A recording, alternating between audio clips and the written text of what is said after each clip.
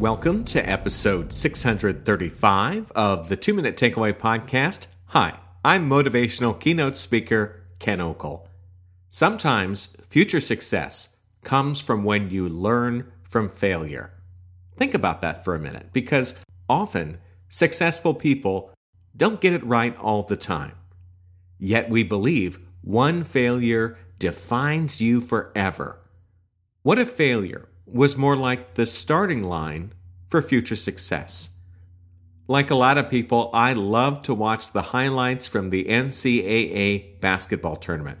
It's fun to see the upsets where a highly ranked team loses to what many believed was an inferior squad. When the game ends, you see disbelief and dejection on the faces of the losing players. It's understandable. Hopefully, their coaches use this moment as an important life lesson about how you can learn from failure. As someone who has enjoyed success and some failure, here are some things to consider when things don't go your way. First off, you're not as good as you thought. It's possible to be good at something, but not as good as you should be on a particular day. Performance failures are often rooted in one of several reasons. You've fallen behind in your knowledge. You underestimated the competition and did not prepare well.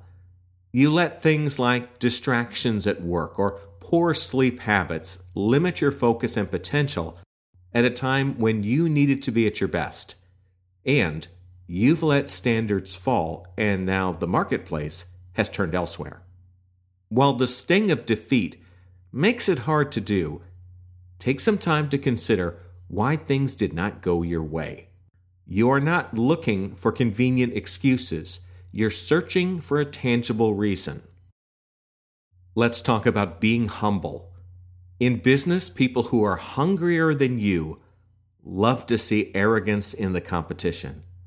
Overconfidence may present a future opportunity to beat them, because those who are really good sometimes stop trying to get better. Understand that success often depends on a variety of factors, some of which are not in your control. Be humble when you experience success. You don't want arrogance to provide the missing motivational ingredient to your competition. And understand that your past success may have been rooted in luck. Let's talk about mental replays. As I mentioned, it's good to find the reason why a situation didn't go well, but don't get caught up in an endless loop of self-doubt. Analyze the situation, learn what you can, make plans to improve, and then move on. Finally, start your comeback with goals. To learn from failure, you need to have next steps planned out. Otherwise, you may encounter the same outcome in the future. Much like that highly ranked basketball team that loses to a perceived inferior squad, there are lessons that can be learned from defeat. Those with the courage to focus on their shortcomings will likely improve. Decide on some things that you can do to improve your performance. Make it a defined priority that has appropriate time scheduled for the effort. Vague improvement plans rarely produce anything other than future disappointment. Want to find out if I am taller on stage? If so, then go to my website, kenokel.com. While there, you can read some of my articles, you can watch some clips of me on stage, and you can sign up for my 3-part course. It's free. That's all about improving your performance on the job. Thanks so much for listening. Hope you're enjoying this series. Subscribe if you want to hear more. I'm Ken Okel.